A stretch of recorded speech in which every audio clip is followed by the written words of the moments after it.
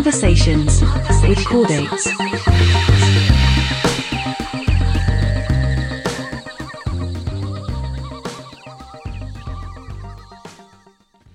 Welcome back to Convos with Chordates.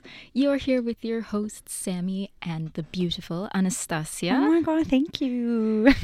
So today we've got a little bit of a heavier topic, as you can probably tell from the title. We're going to be talking about body image today. And just as a bit of a trigger warning for our audience, anybody who may be not quite ready to have this conversation, maybe just skip this episode. But just letting you know up front, we won't be discussing numbers. We won't be discussing regimens. We are very much looking at this from maybe an outside perspective or a very personal perspective. Mm-hmm. But yeah, we will be avoiding talking about any type of numbers in this conversation. Mm-hmm. So hopefully, if you feel that that's something that you're able to sit with right now, then you can join us for this lovely little episode about body image. Excellent. I can't wait. So I guess we'll start with how your relationship is with your body and sort of the things that you do to feel good about yourself today. So I guess so my relationship with my body was very up and down, but I'd say positive overall, despite a lot of things that could have made it worse, right? I started off, but I also do want to preface this with I am well aware that I have skinny privilege. And I think that is very important to be self-aware of. It's just how I'm built, and it's my genetics, it's my body, you know. That's just the way that it is. And so when I was very little, I was a very slender child. Mm-hmm. And when I first moved to North America, actually, not a lot of people, but there were some people who had questions about whether I had an eating disorder. Right. Not from adults, and it didn't seem like it was genuinely people of concern. It felt like bullying. It was bullying. Right. And they were picking on me for that. And that's so messed up, because that's a mental illness. Exactly. Like that is something that, first of all, the fact that I'm assuming that they're making fun of you because you look too skinny, which eating disorders don't have a particular look. They don't have a particular body type. Someone with, the typical very slender, stereotyped body illness is anorexia nervosa, right? And even then, you can have people at any size have anorexia nervosa. Exactly. Like, while it is typical that someone may be in a smaller body, it is not required for you to have this illness. Exactly. I 100% agree. And I think it was in very poor taste of those kids to do that. Absolutely. But a reminder, they were children, and it was the 90s, at that point it was early 2000s. I'm not trying to give them any excuse for what they did. I think the reason why I'm more, I guess nonchalant is a wrong way of saying it, but I'm not as triggered by it, as I think more correct, is because I knew that I didn't have an eating disorder. I think it started maybe around when I was 10, right? I knew that I didn't. First of all, because English was my second language and I had no idea what the fuck they were talking about. So that really, really helped. Yeah. Right. And even then when I would Google it, right? At that point it was like, ask Jeeves, what is anorexia nervosa? And people, and so I'd read about it and I was like, oh, I don't have that. And therefore it never affected me in that sort of way, because I looked up the definition, was like, oh, nope, they're just being mean. Okay, great. You know, like, and then just kind of go on with my day. And it did, you know, stop, and, you know, you hit puberty and your full body changes. And that's a whole different area of change. But my body image didn't change until it was late high school. And it was, again, it wasn't, but sorry, not again. This time it wasn't the kids. It was people very close to me. It was people that I trusted. Like adults? Like adults that would say things. So I know some people do go through this when it comes to kind of more Eastern Eastern people, like Eastern European, and then in Asian cultures as well. It's very, for some reason, okay to just comment on other people's body. Yeah. And it would be like family friends. You know, I would come in and they're like, oh, looking plump today. Like, what the fuck? Are you fucking serious? Yeah, that's ridiculous. What? Who says? And like, it wasn't even just words. They would pinch. You know, they would pinch like parts of my hips and stuff. And again, I had skinny privilege. So imagine what, like, I like, holy shit, because I would look in the mirror and I'm like, but I'm not. The words that they say is not how I see myself in the mirror. It does not reflect to me. But the more often I heard it, the more, of course, I started to believe it. Right. And I was in ballet. Oh, of course. Yeah, it's the worst. Exactly. And in the beginning, it was totally fine. But again, like, and that's the thing. Like, you guys, puberty changes humans. So stop commenting on prepubescent people and how much they've changed after puberty. Yeah, it's an obvious change. Stop commenting on it. People are uncomfortable. Like, well, not just that, but like, it's like, did you want them to stay a child forever and not develop into like a functioning adult in society? Exactly. They're gonna change. They're gonna put fat on their bodies. They're gonna grow. Like, they're gonna develop things, you know, like hips and maybe bigger arms, body and hair. Oh my acne, God. Exactly. All kinds of things that change your appearance. 100%. So, you know, and I didn't really get anything from the ballet per se until, again, it came to like people close to me. They were like, oh, you do ballet? I thought people in ballet were super skinny. Oh, thank you. Yeah. Like, what do you say to that? You can't say anything exactly. back. And then being a child, because I was not even 18 yet, right? This is still like teenagers just past puberty sort of idea. Again, in my culture, we respect our elders. So you sit there and you go, I'm sorry? Like, genuinely, you know, you can't fight back. Yeah. I mean, maybe some people can, but I was afraid of talking badly to my elders, so I wouldn't fight back. Yeah, you just have to sit there and take it and be like, okay. Yeah, you just have to sit there and take it. And I remember the worst comment I've ever gotten was somebody said, like, every time it hits wintertime, you put on a lot of weight. What are you, hibernating? What are you, a bear? Oh my God. Oh. And the thing is, that comment has lived in my mind to this day. And I am 31, not today, but I'm 31. Right. And that comment I received when I was 15. And I still remember where it was, when it was, and I've never lived it down. And yeah, I mean, you know, fuck me. I put on a little bit of weight, you know. Puberty's hard on everybody. You're living through your teenage years, you know. It is. You're also living just as a human being. Exactly. Your body does not stay, it's not meant to stay the same weight from the day after you finish puberty till the end of time. Exactly. You know, like, understandably, people always get in their head like, yeah, bodies change in puberty, but then they just expect you to stay that way all the way until you die. Yeah. And it's like, what? No, bodies fluctuate within a day. Bodies fluctuate within a week. Bodies fluctuate within a month. They're going to change. Exactly. It's meant to. It's part of the process of metabolizing food. burning energy. It's all part of that process. Yeah, I 100% agree with you. So anyways, what had happened was I had these thoughts in my head that I wanted to have an eating disorder. I wanted to.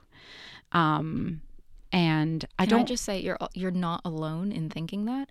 Okay. I have seen a lot of people online express that same exact sentiment. Okay, thank God, because I was going to preface it with like, I'm sorry if I sound ignorant or if I sound, in any way insensitive.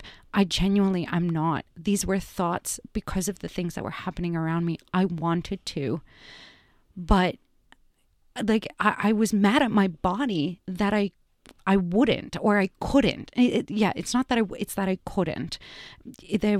And I feel a bit of kind of embarrassment having thought that back in my, teenage years, because like you said, it is a mental illness to have one of these, and to wish one on oneself is quite, it's quite sad. Yeah, I think it's not so much a reflection on your own like mindset and who you are in terms of your moral character. I think it's more a reflection on how shit that you felt at that time. Yeah. Like how poorly the people around you made you feel that put you into what I'm seeing as a very dangerous mindset to be in. Because there are people online that, as I said, I've seen people say that they'd wanted to get an eating disorder. I've also seen stories from people who succeeded in giving themselves an eating disorder. Yeah. So it's good. Like, it's great to hear that you were, unsuccessful in basically giving yourself something that very often ruins people's lives. Because it's such a... It's a mental illness. It's something that people struggle with for many, many years, and that affects not just their body, but it can also affect their mindset for many, many years, even after people will enter or even go through recovery processes. Yeah, 100%. And I mean, like I've known people who have had eating disorders, and it is something that they live with for the rest of their lives. It's a chapter in their life, and it's there, and it's a reminder of some of the darkest times of their lives. And I'm really glad that the people that I know are no longer in that dark space. But it really is not as simple as like them having, a poor relationship with food. Oh, absolutely not. Right? It goes so much more beyond that. Yeah, because the common misconception is that there is a certain type of eating disorder. People always think of anorexia nervosa, that someone eats as little as possible and is, gets very, very like skinny and slender. But that's not, and that they obsess over, wanting to be thin. Right. And while that may be true for some people, it's not the actual like criteria that you would be diagnosed with for anorexia nervosa. Oh. Like, yes, a hyperfixation upon things like weight and body image is part of the diagnosis. And unfortunately, body size is part of the diagnosis, which it should not be in the DSM-5. But it's more an idea, like really the basis behind anorexia nervosa is wanting a feeling of control. Using the tools like over-exercising, under-eating, those types of disordered behaviors to provide themselves with a feeling of control in their life that they may feel like they don't have. Right. Okay. So control. Now, also correct me if I'm wrong, but I also from what I understand, it's also a form of self-harm if you are in, a state of depression. Yeah, some people can see it that way as well, because you're essentially hurting your body. You're not giving it what it needs to survive. And that comes with a lot of really big detrimental health impacts that can last a very long time. Yeah. So, for example, a lot of people that have eating disorders often struggle with digestion issues following their onset from their eating disorder. Oh, I see. Okay. So it's really very, like, I don't want to talk about it on the podcast, but like, I encourage you, if it's something that you are curious about and comfortable hearing, to look it up, because it is something that persists throughout life. Right? And there's so many excellent resources about these topics. Absolutely. Yeah. And how to seek help if you may feel like you identify a bit too closely with these. Yeah. So people often think of anorexia nervosa first, right? But there's a few others, eating disorders that exist within the DSM-5. The second most common one being, well-known one. I don't want to say common, because it affects, like, I think 1 to 2% of the population in the UK. That was the last time I'd heard a study done, was like 1 to 2% of the population. And that one, bulimia nervosa, is often characterizes by periods of binging and purging, which don't want to describe in too much detail, but basically intaking large amounts of food. And I'm not talking about, like, you just had a big Christmas dinner, a big Thanksgiving dinner. Yeah. It's like eating to the point of intense feelings of discomfort, oftentimes feeling quite ill. And then the purging process is removing that from your body. Yeah. And that happens in various ways depending on the person. And I really seek everybody to kind of, if you are interested in these topics, to listen to other people's stories. Yeah. Because to me, it was very eye-opening. I read Jeanette McCurdy's book, and she suffered with bulimia. Yeah. And I was very much of the group of, like, being like, oh, okay, you eat a little bit and then you feel guilty about it and then you throw it up, right? But it really is so much to the story than just that. And so I genuinely, like, listen to what other people are saying, because their stories really matter, and their stories show the severity of these mental illnesses. Yeah. And while anorexia nervosa comes with that really intense, comes with that feeling of hyperfixation on body image, bulimia nervosa actually doesn't. Oh. It is just more about the process of binging and then purging, or intaking food and then purging it out, right? Okay, yeah. And so that, again, comes with that feeling of control and wanting that sense of control. I think the most common eating, I think it's the most common, maybe I'm incorrect, but I think it's one of the most common eating disorders is actually binge eating disorder, which is just intaking large amounts of food, but not having any periods of purging in between. Okay, yeah. So these often get categorized of people in larger bodies, but not every person with a larger body has binge eating disorder. Yes. Not every person that has binge eating disorder lives in a larger body. Exactly. Yeah. Mental illness does not discriminate. Okay. Yeah. Like, that is something that it just does not discriminate. Yeah. It affects women. It affects men. Yeah. People often forget that there are men that struggle with eating disorders. It's oftentimes very much seen as a woman's disorder. Yeah. It's just not. And it's really not. Yeah. I think 1/3 of all people with an eating disorder are men, but that's also only the people that actually they poll. So some people, like, aren't diagnosed, and so they wouldn't be considered as part of that poll. That's true, yeah. Or if, like, say you're asked on a poll, you might not even want to answer, and so you might lie. Or people often struggle with feeling like, do I have an eating disorder? Am I enough? Am I sick enough? Oh, yeah. To have the eating disorder? Yeah. And then the last 3 eating disorders. I'll just go through them really quickly while we're here. So there's pica, which is an eating disorder that makes you crave to eat things that are not food. So Now, correct me if I'm wrong, but pica could be like because you have a deficiency of It something could in your be. body, right? yes. So one of the things that people often consume is things like dirt or mud, which might have more minerals that your body is craving, but it's not craving it in the way of food. It starts craving it in the way of non-food items. Yeah.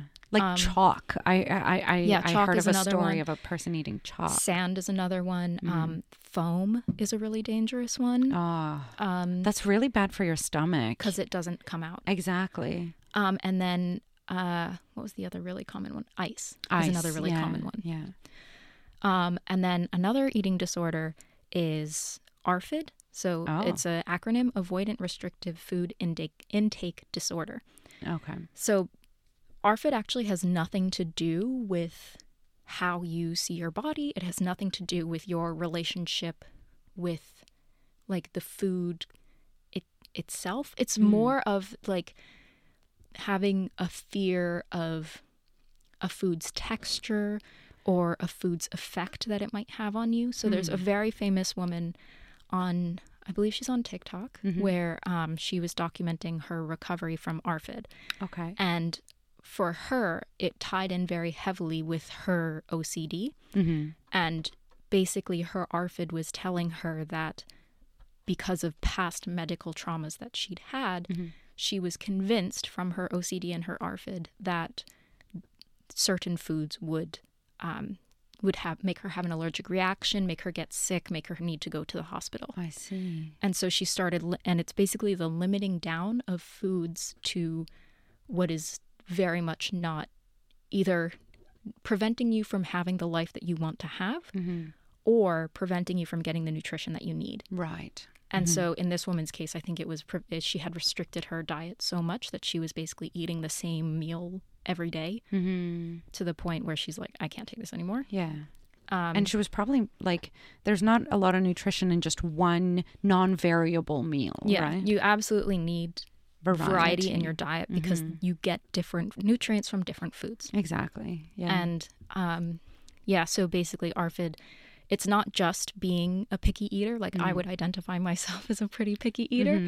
It's not just like, oh, I don't like mushrooms. It's like, I don't like mushrooms. I don't like anything with pepper on it. I don't like anything with that's made with tubers because I'm afraid I'm allergic to them. Right. It's this really intense fear and obsession that makes you completely cut out entire foods from your diet. Okay. And then the last one, which is the most inclusive, is OSFED, I think. Otherwise specified, or maybe it's just OSED. Otherwise specified eating disorder or something like that. So it's basically just like, we don't know. We know you have eating disorder habits, but we're not sure which category you fall into. Maybe you have some traits from one, some traits from another, and we know that it's negatively affecting your life. So we'll just give you this diagnosis so that we can begin your treatment plan. Right. Oh, okay. Just kind of like an all umbrella, you know? Yeah, exactly. Oh, wow. Well, thankfully, I didn't succeed in giving myself an eating disorder, but I was just, thinking about it as you were saying, explaining all of these. I realized that it was because I listened to friends, because I would genuinely, say bad comments about my body. Yeah. And they would say that they would give me positive comments back, or they would say, that's not true. Or, as a good friend should. As a good friend should. And because at that point, I was now closer to my friends than I was with the other people who were giving me these negative comments. They were now the ones I trusted. And like, thank you for those people in my life, because I think that meant so much more to me than even I knew in at that time. And that's why when I went to uni and I was so far away from all of these people, all of these comments, and I basically got to restart a whole new life with whole new people, like, nobody really knows me there. I just get to restart. None of those comments ever came up. And I began unknowingly this healthy journey back with my body. And the healthy journey was more like I didn't ever think about my body. I didn't think about what what was healthy, what was not healthy. I was eating when I was hungry, like, that kind of thing. Like, I wasn't really putting any thought into, I was just enjoying my life. And, as you should. And I just happened to end up with a body that I had, but I didn't like focus on it. I guess I was never hyper focused on it. And then it wasn't until I kind of came into my late 20s that, because I was reaching 30, everybody was just like, oh, you won't be able to eat like that once you're 30. The comments restarted. Yeah. Right? They restarted. It's the second puberty problem. Exactly. Yeah. And they're like, yeah, you won't look like that when you're 30. You won't look like that after you have kids. You won't be able to eat like that. You won't be able to live this kind of lifestyle past your 30, blah, blah, blah. And it's just like, oh my God, people, can we stop talking to people like that? That is disgusting. Yeah. I think like it's just like basic human decency. It really is. I love the way that you put this once when we were at dinner, where you were like, if I'm eating it, don't comment on it. Exactly. Like someone's putting that in their body. I don't care if you don't like the smell. I don't care if you don't like the way it looks. I'm eating it. Yeah. And so your comment isn't going to help. Yeah, exactly. Like but think of it, think what that person could be going through. Like, or actually, it doesn't even matter. You do not know what that person is going through. So your comment of, ew, or you're really going to eat that, that could mean so much more to them than you think. And those words could be so much more damaging than you think. And so I think it's like the common, do you ever hear this like common office faux pas where people are like, never ask a woman if she's pregnant? Yes. It's like that. Yeah. Like, just don't. I feel like it's just plain blanket statement. Don't comment on other people's body in any like negative way. And you assuming that someone being pregnant is a positive thing, that's not everybody's story. Exactly. So, yeah, exactly. Just don't comment unless you've got something nice to say. I 100% We've known this since agree. kindergarten. Yeah, exactly. If you have nothing nice to say, don't say anything at all. I like to live by that motto, But those words, those sentences nearing to my 30s have caused me to every now and again hyperfixate on my body in terms of like not being as comfortable in it as I want to be. I want to be really comfortable in my body. I don't want to be so hard on my body. My body and your body and everybody's body is doing wonderful and beautiful things. Like and so that's why I like to sometimes just kind of sit back and be like, oh my God, my body is amazing. My body can dance. My body can, move to music. Like, how beautiful is that? My body can digest food. Like, what a crazy, my body can do that by itself. I don't even have to tell it to do that. I just put food in my mouth and then it does it all by itself. My body enjoys to be warm, right? Like, I just like to kind of bring myself back into the wonderful thing that is my body when I do start to hyperfixate on certain aspects of my body that I might not, that I can find negatives on. Right? I do try to bring myself back to that. But there was a really hard time in my life when I was nearing 30 that it kind of became this like, terrifying thing where it's like, I basically had a phobia of becoming bigger myself, not of other people. I genuinely it's always so internal. It's all about yourself. It's never about other people. Exactly. Like, people often look at people who have eating disorders like anorexia nervosa, where you have that fixation on weight or body image, and they say, oh, well, you're just really fat phobic. And it's like, no, I'm not. No. Like, it's your own perception of yourself. It's not your perception of other people. Exactly. I didn't, and even that, like, off of that topic, it wasn't me comparing myself to other people. Other people had nothing to do in this equation. It was those comments that people were all telling me, saying that once I hit 30, apparently I'm going to turn into a goddamn balloon, from what they were telling me.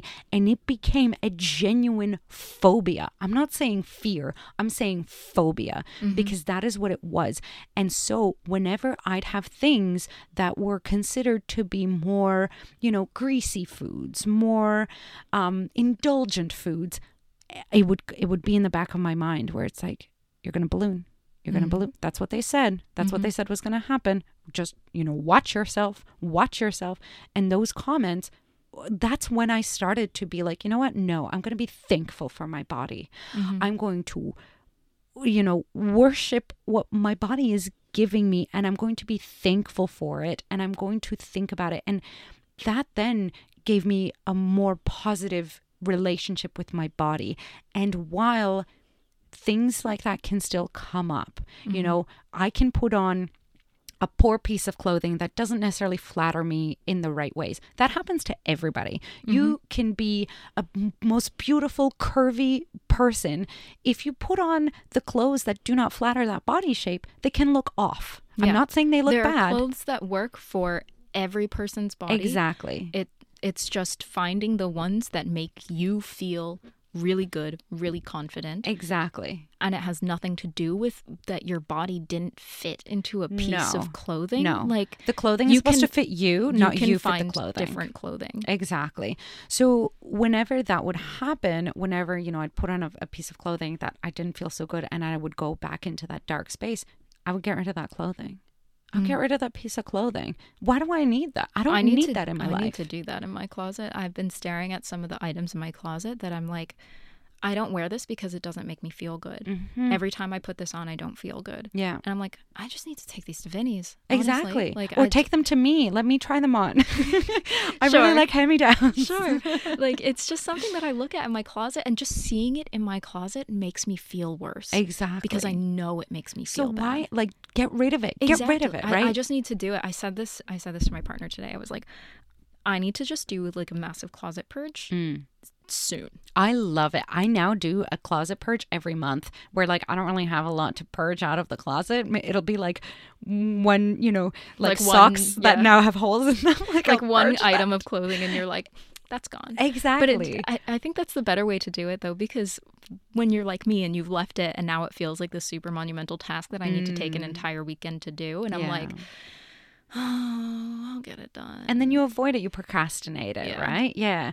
And to me, it's now become such a healing part that I genuinely like to now purge my closet. Because don't let a piece of fabric dictate how you feel about yourself. Exactly. And I know that, sometimes, and I hear myself saying it, but what if I spent so much money on that item? Or what if at one point in my life I felt so good in that? Exactly. Or that's another thing, having pieces that you used to fit and now your body has changed. Do not have the thought of, well, I'll fit into it again. That is my goal clothes. No, fuck that. Get rid of your goal clothes. You'll find another thing that you love to wear. You'll find clothes that suit your body, that make you feel beautiful, that make you feel comfortable. That's what's important, not clothes that used to do that for you. That's in the past. There's a reason why we leave things in the past, right? Maybe you learn and you grow. Exactly. You learn and you grow, and your body learns and it will grow. Okay. It's just a human body. It's actually every animal's body will change and will grow. Right.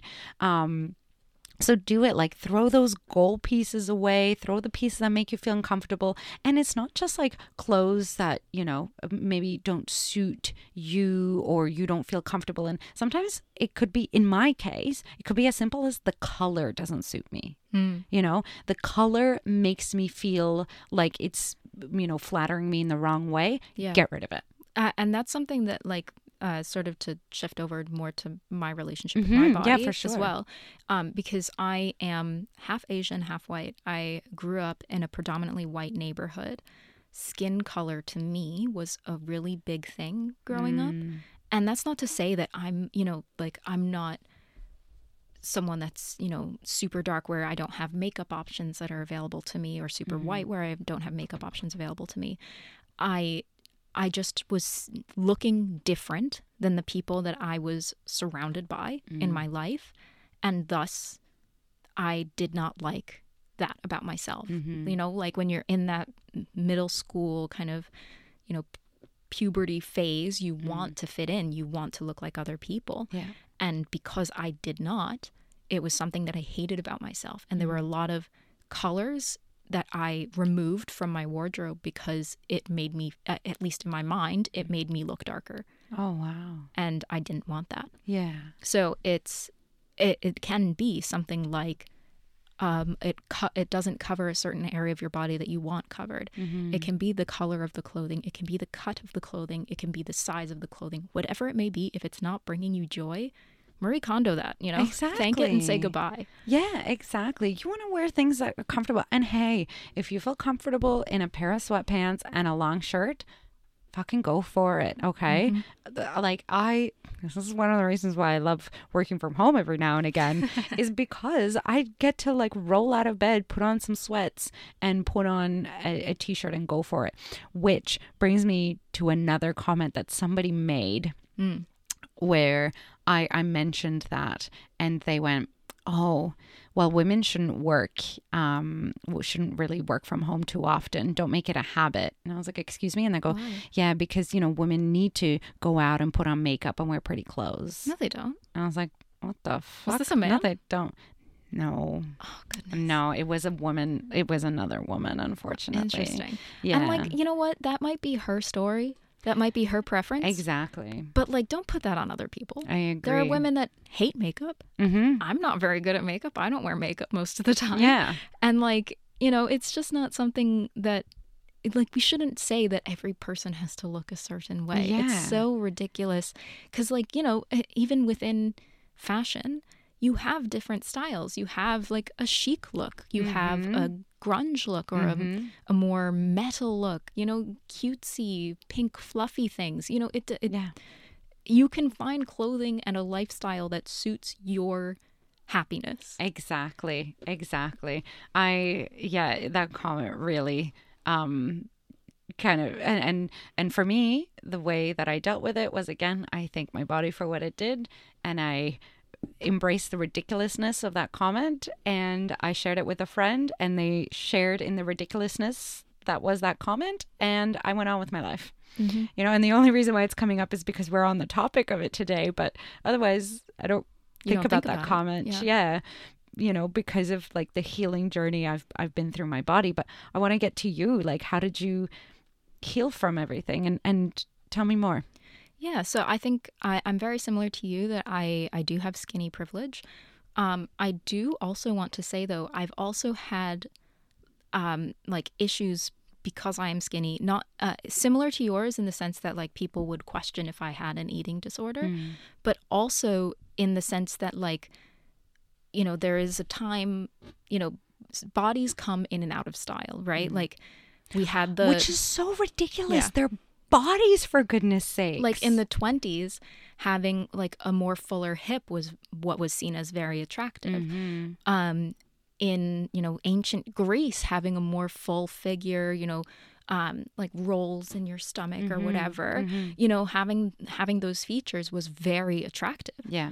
And then we hit like the 90s and you get heroin chic, which is ridiculous. What a gross thing to even like name a body type, right? But it's like, that's the point. Yeah. You know what I mean? And so, you know, bodies come in and out of style. This was at a time when having, you know, a more curvy figure was preferable because particularly this was around when I was going through puberty, right? And, you know, you want to have that change into feeling more adult, feeling more womanly. Yeah. And so I would get made fun of because I did not look like that. And I, you know, it was people were getting into puberty, and I didn't have those curves, and I didn't for many years, you know. Like some people those come in immediately, some people those come in very slowly. Yeah, exactly. And so for me, that was another thing that I got made fun of for. And you know, it was just such a heavy time in my life of like hearing all of these comments, also, So sorry. being from an Asian household as well, you do get comments on your body. Thankfully, mainly I interacted with my mother, who was who's the only like real like Asian person that was close enough to say those kinds of comments in my life. And so I didn't really get too many of those negative comments. Oh, good. But I have had interactions with relatives on the rare occasions that I would see them. For example, my aunt bought me clothes for my birthday, and they were the wrong size. She had never even bothered contacting my mom to ask what it could be. Why did she do that? I don't know. But getting those clothes and needing to like stand there and thank her for them, knowing that they're not my size, felt like garbage. Oh, I'm so sorry, Sammy. And so you're pushed onto one side of saying like, you get those comments of, oh, you need to eat less, or commenting about you're gaining weight around Christmas. You also get those comments. I don't know if you got these as well, but there's also the comments of like, oh, you're too skinny. You need to eat more. That's all you're eating. The irony is that they would happen at the exact same time. Yeah, right? You would go to like Christmas dinner and you'd have people say it to, from one side of like, oh, you need to eat more, have more food, have more food. And literally would put food onto your plate without you having said yes. I made that for the people, like this is a podcast and I forget, where I literally made that movement of my hand of someone putting food onto my plate. Exactly. Yeah, because they like say you need to eat more food and then like give you big portions of food that you're not hungry for. Yeah, exactly. And then you get the other relative come in and be like, oh my gosh, you're eating so much.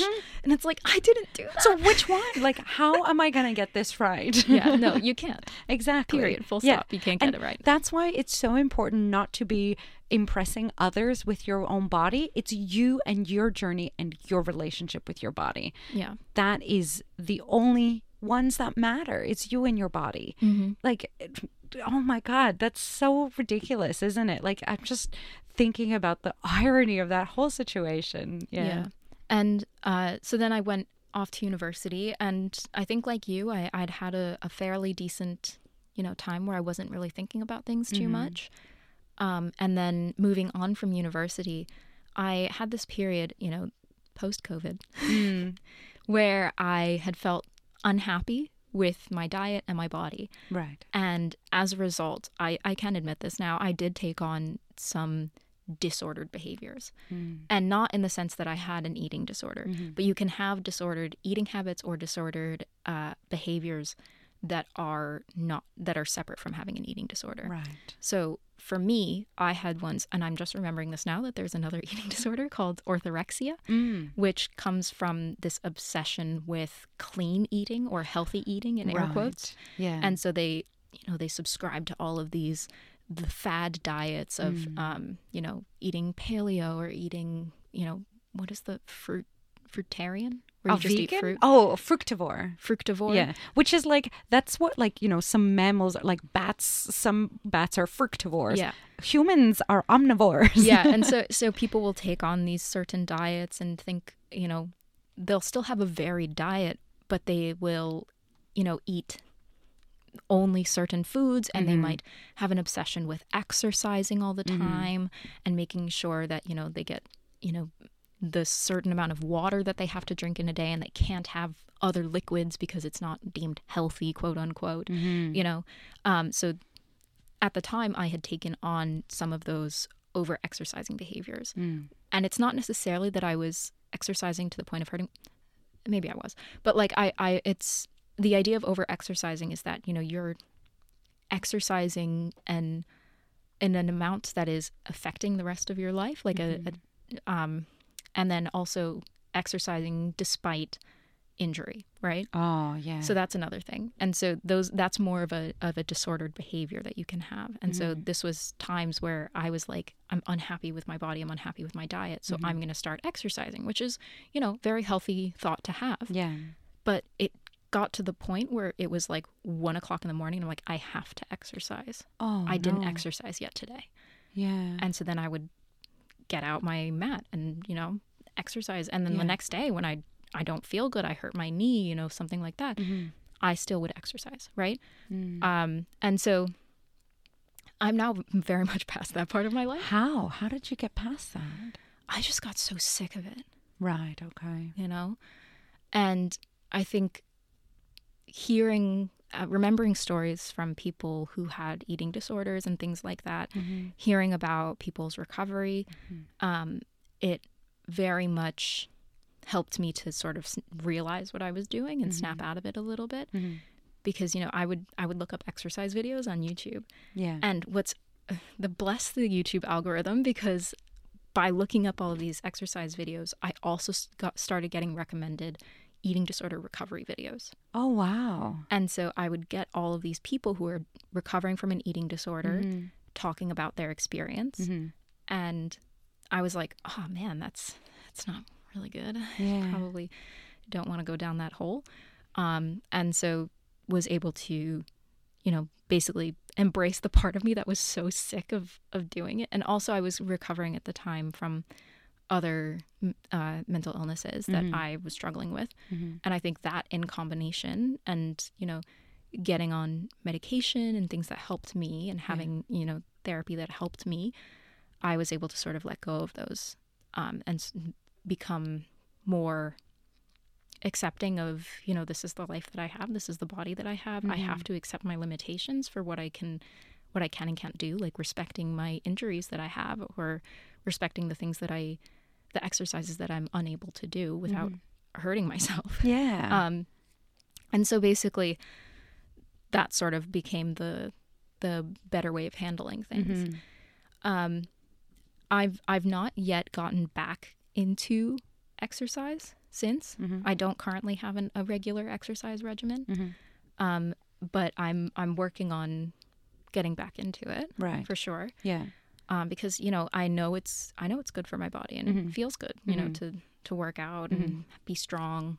But I will say this is that I feel like if we did a study on people that go to the gym, particularly those like gym bros that you see that are like constantly at the gym like 4 or 5 hours a day, you might see a very large overlap between disordered behaviors and their behaviors. Okay. Because oftentimes they don't even think about it. Yeah. And I've heard multiple people men who've had eating disorders discuss that there are probably a lot of hidden eating disorders present at your local gym. Yeah, exactly. Like I think it's important when it comes to like exercising. I want to enjoy the exercise because that means I'll actually do it more often, right? I tried things like running. I only loved it if I had a great podcast to listen to while I ran. And so that's what I would run only if like a cool episode of a podcast come out, like maybe a Convos and Codates episode. And I was like, great. Okay. An hour podcast, let me run, 5K, whatever. But then it kind of became like, I don't really enjoy that anymore. So then I looked at other avenues, and now I must say I take some ballet classes and they're really fun. I really enjoy them. That are a great time, that work for me. And I take Pilates classes, and I swear to God, Jessie, shout out Jessie. I just saw her today. She's like, I'm going to listen to your podcast. There you go, Jessie. Here's a reason to listen to this episode. God, she is like such a fun Pilates teacher. And I tried like Blogilates, following her videos. She's great. Don't get me wrong. But doing it at home, there wasn't enough motivation.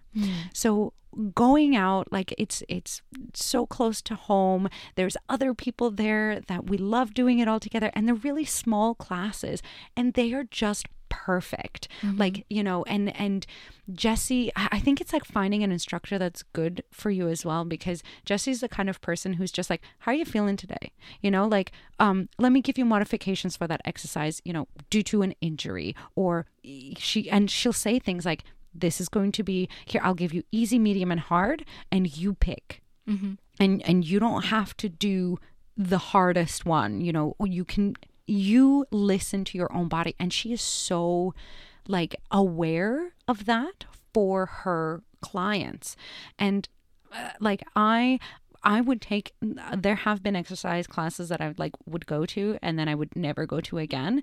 I have stuck with this Pilates class Wednesday nights with Jessie for the past, I think it's been a year now, because I enjoy that. It's for fun. Like, that's the thing, is that exercise, your exercise regimen should just be to keep your body moving. Keep it in good condition where your joints still work, your muscles are still able to hold you up, that type of mentality, but just make it something fun. Yeah. If you like dance, dance. If you like swimming, swim. If you like running, run. Exactly. If you don't like any of those, there are so many options that you can do. And it could be as simple as just like take a walk. Yeah. Walking, just as good. Awesome. It actually, in some cases, for people who don't run correctly, walking is so much better for you because you can get a lot more injuries from running. Yeah. Yeah, I'm the same way, where running is too hard on my body. And so I have switched to walking, and it's fantastic. Yeah, exactly. Like, find what works for you in terms of so many of these things. And also don't keep it so rigid. Have a rest day. Yeah. That's 100%. totally fine to not do it for one day. It's totally fine to not do it for a weekend. It's not totally fine to not do it for a month. Yeah. Like, just make sure that you have that variety and that flexibility in not just your exercise, but also your diet, in your clothing, things like that. Having that flexibility in your health regimen, which is what it is. It's a health regimen. Yeah. Keeping your body up at its homeostasis, where it's happy, where you're happy. That is all that you need to be doing. I 100% agree.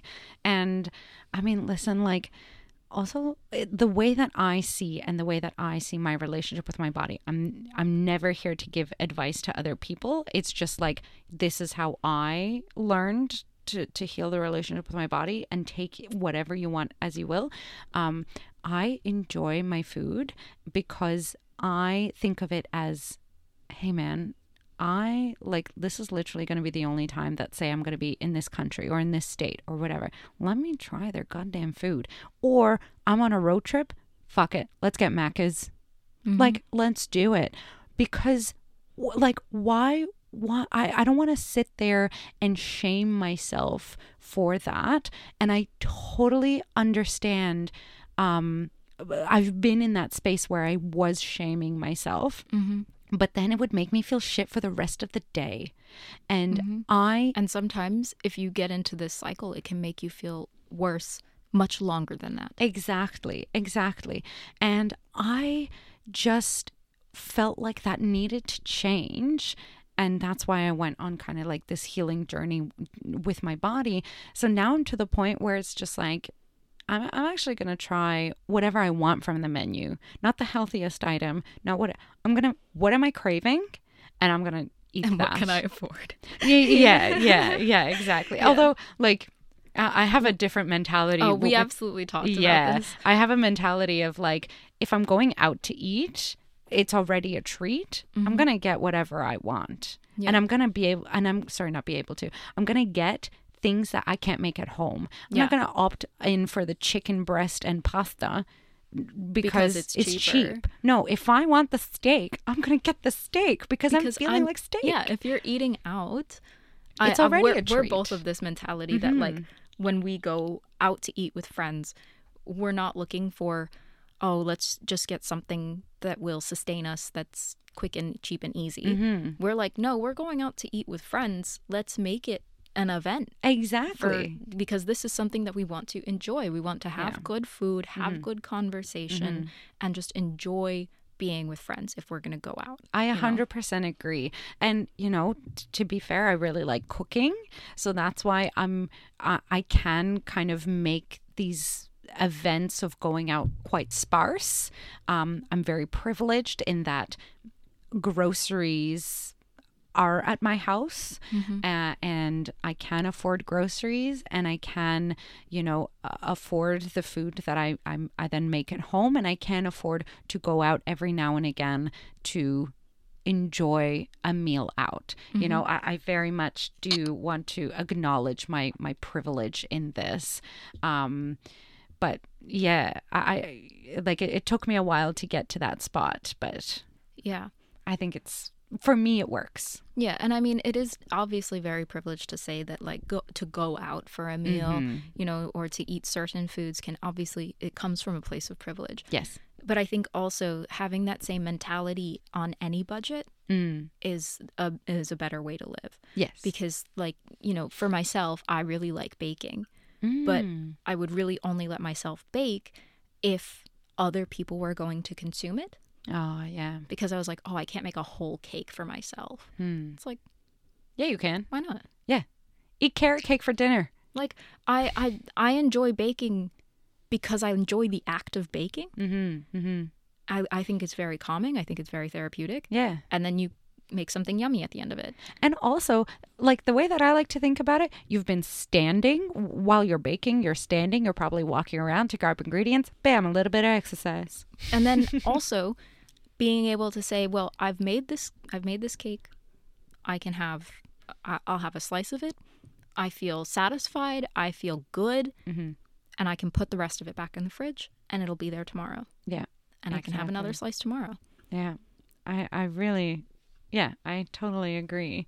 I did want to shout out a few people who really helped me on this, like, healing journey, because, you know, you mentioned COVID. During COVID, I know that it was a very hard time for people for multiple different ways, and it did come to me where it's just like, oh, am I moving enough, you know, whatever, and kind of, you know, those thoughts would come back to me, and I, like you said, the YouTube algorithm, it's listening to you, and so it would suggest these two women to me. One of them was Stephanie Buttermore.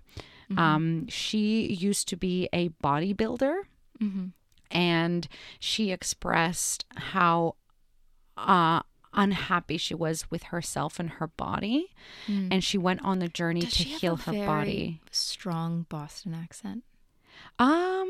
Maybe, I don't know. She's she has a partner who's in Toronto, and then she comes, and I don't know if it's New York. I believe it's LA, but I could be wrong. Okay. For me, it's like every influencer lives on LA, basically. Yeah, just because I've also been recommended a ex bodybuilder's videos, and she has this. For me, I don't remember her name, but I just remember her having a very strong. Does she have really Boston long black accent. hair? Yes.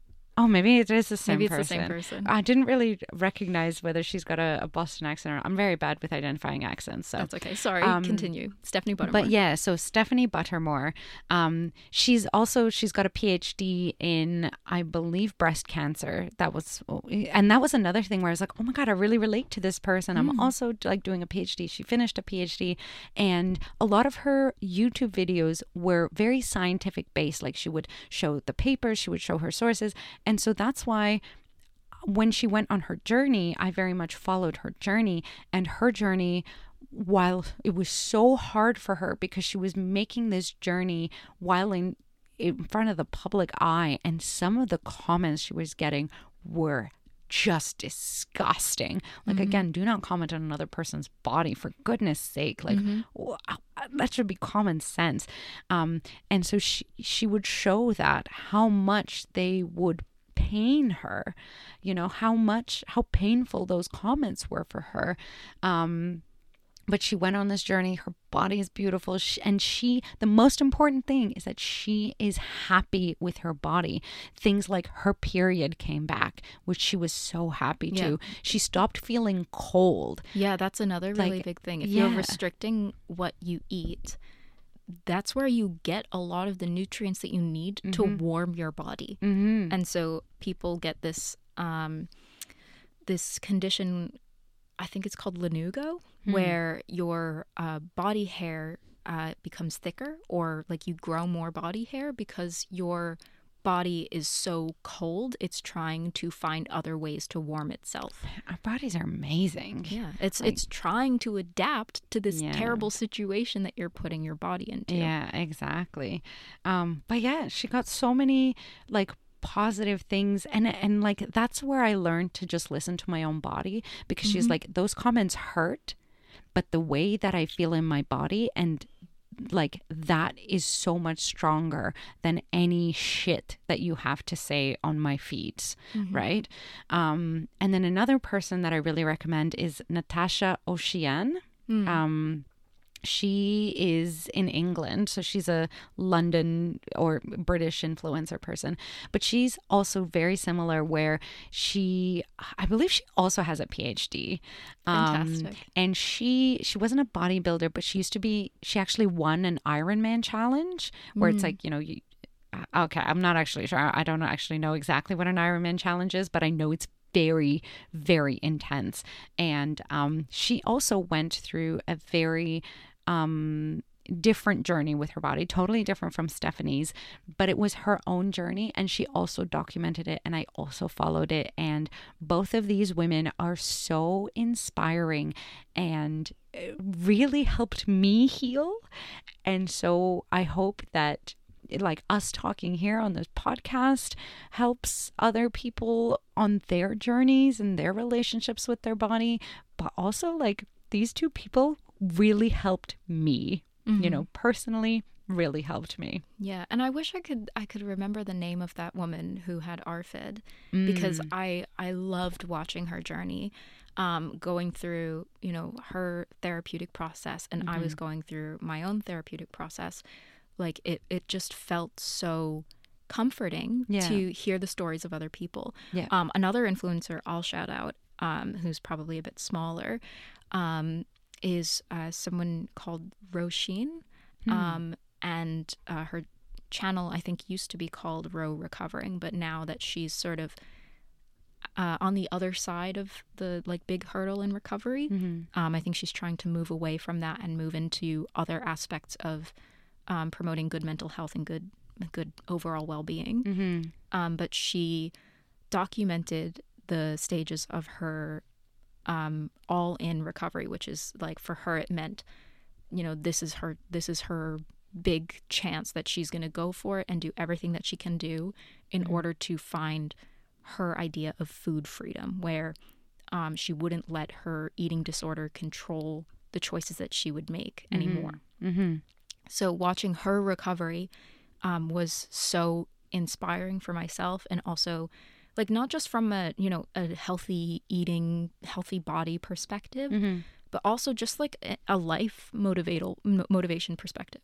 And she's just an absolutely beautiful person, such a sparkling personality, and I just really enjoyed watching her videos because they were quite fun.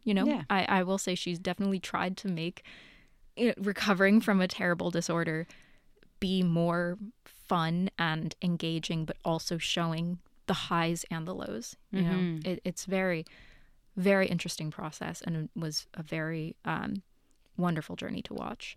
And I'll continue to watch her content. She's still posting, but so there's so much information out there on people's negative experiences. There's also so much out there from people who have come out of the negative and have now found their positive experience.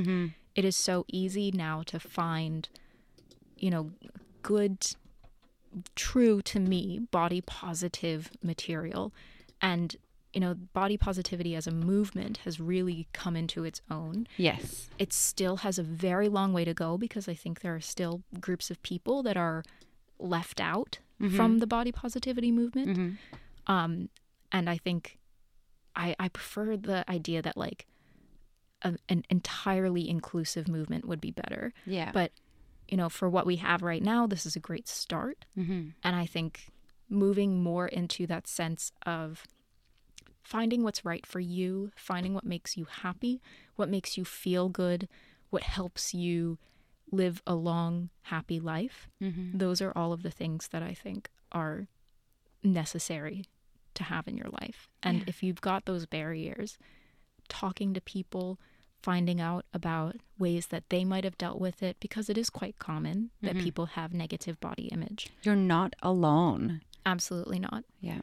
And, finding the pathways that'll help you feel more comfortable with yourself can feel so wonderful and so liberating. Exactly. That was really beautiful, Sammy. Good luck on your journeys with your body. It can be done. And thank your body. Thank your body. It does so much for you. It does beautiful things. And you are beautiful inside and out. Conversations with Cordates.